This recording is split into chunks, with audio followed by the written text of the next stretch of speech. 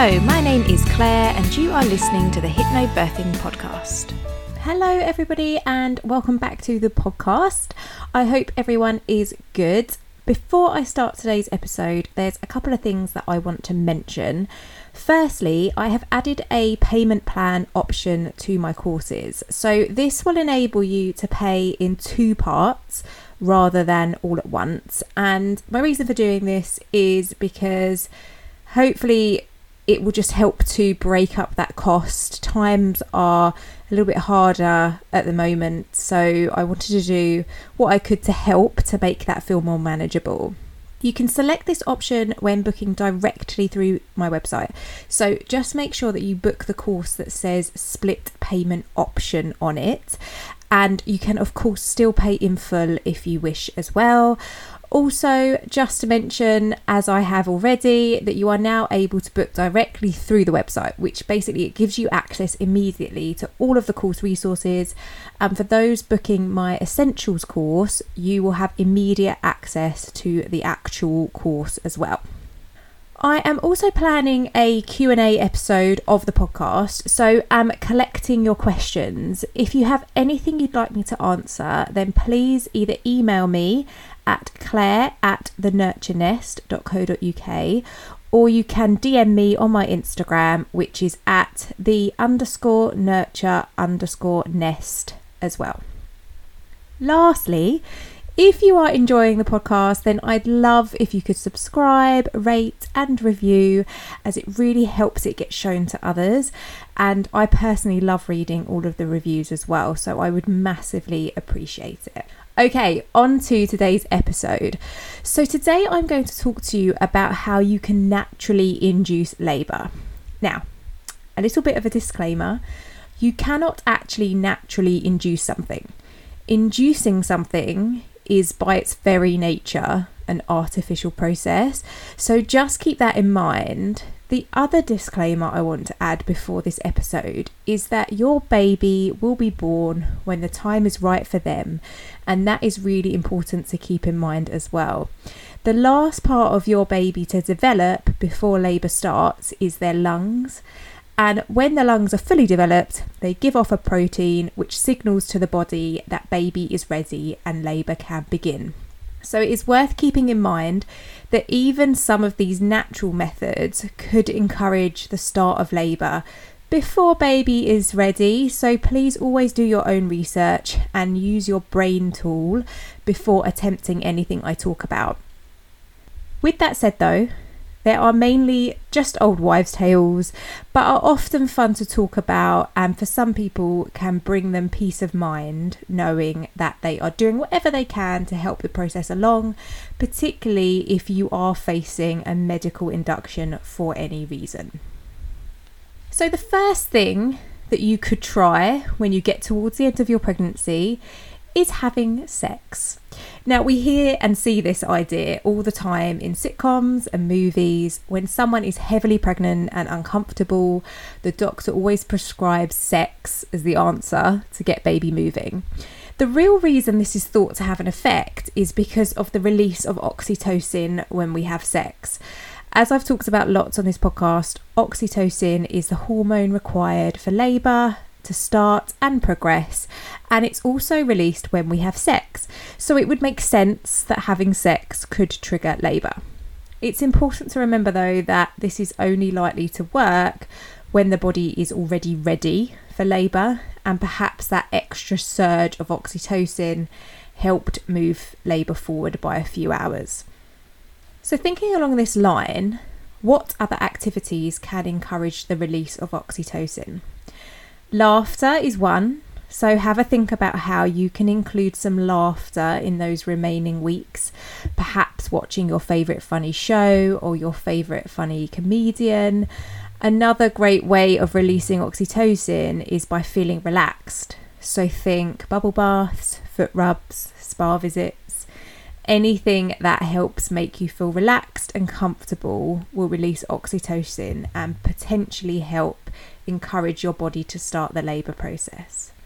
Another much talked about theory on how to get labour started is nipple stimulation.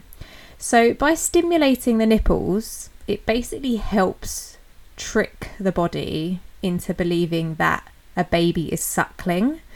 And when we breastfeed, we produce oxytocin. So it's kind of tricking your body into believing that there's a baby there, it's suckling, and therefore it produces oxytocin. Before you do try nipple stimulation though, please do just speak to your midwife or your caregiver just to check that it is safe for you to do. Many people swear by the use of complementary therapies such as reflexology and acupuncture. I personally have heard some very positive things about acupuncture, and particularly for those who know they will be induced for a medical reason, it could be a good option to explore. Again, with any complementary therapies, I would always recommend speaking to your caregiver first and making sure you understand any potential risks to the treatment. The actual most effective complementary therapy with things like this is actually hypnotherapy. So that doesn't mean that you need to go out and you need to pay to see a hypnotherapist. Hypnotherapy really is just words. It's just using words, visualizations, positive thinking to encourage your body to do something. So if you think about how important visualization is within the labour process, so visualizing, what your body is doing during labour to encourage it to keep doing it, you could use that same technique when thinking about going into labour.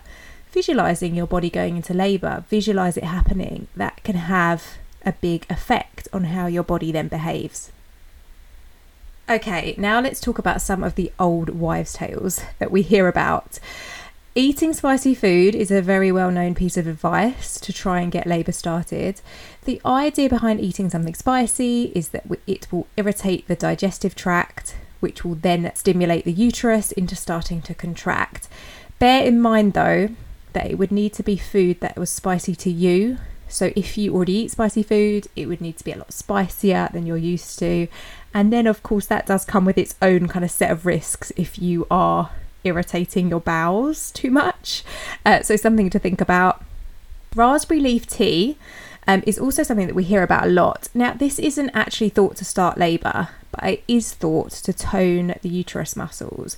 So by toning the uterus muscles, it's thought that they would work more efficiently during labour, so therefore labour would be shorter. The general advice for drinking raspberry leaf tea is to start around 32 weeks and to gradually increase the amount you are drinking. So start off with 1 cup a day for a week, increasing to 2 cups a day, and then to 3 cups a day, basically for the remainder of your pregnancy. Something also very simple and very yummy is the idea of eating pineapple in order to encourage labour. Now, the reason that this is thought to work is because pineapple contains an enzyme called bromelain, which is thought to soften the cervix.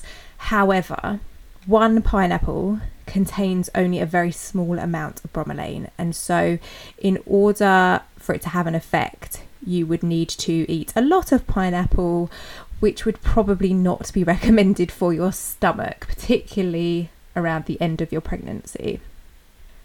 The last theory I want to talk about is dates, so the type of date that you eat. There are several small studies into the effects of eating dates in later pregnancy, and they do actually show some pretty good evidence. The idea is that eating 6 dates a day for the last 4 weeks of pregnancy helps you to go into spontaneous labour, so therefore not needing the induction of labour that many people do face. And this is because dates apparently help to encourage the cervix to dilate. As I mentioned, the studies are only quite small, so it's not a massive amount of evidence to back it up. But if you like dates, then it could be something that is worth a go. If you don't mind eating them, they're pretty harmless. Then you could eat them as they come, or you could bake them into things, you could put them into smoothies. But it could be something that is worth a go just in case it does make that difference for you. I hope I've provided you with some interesting theories and something to think about. As I mentioned at the start, the main thing to remember about your body and your baby is that they are both incredibly clever, and they will go into labour and be born when they are ready. The majority of babies are born between 37 and 42 weeks, and so if you reach 40 weeks and baby is still inside, then it is perfectly normal and nothing to panic about. The World Health Organization recognises 37 to 42 weeks as the 5-week period when most babies are born. It also recognises that babies are born before that time and after that time perfectly healthy. So as always, if you have any concerns, please always talk to your healthcare provider, but always remember to use your brain tool and question everything. Thank you so much for listening. Please don't forget to rate and review the podcast. And if you are enjoying it and would like to say thanks, I have a link below to my Buy Me a Coffee page where you can say thanks with a coffee and also send me a message. Thank you so much for listening, and I will speak to you next time.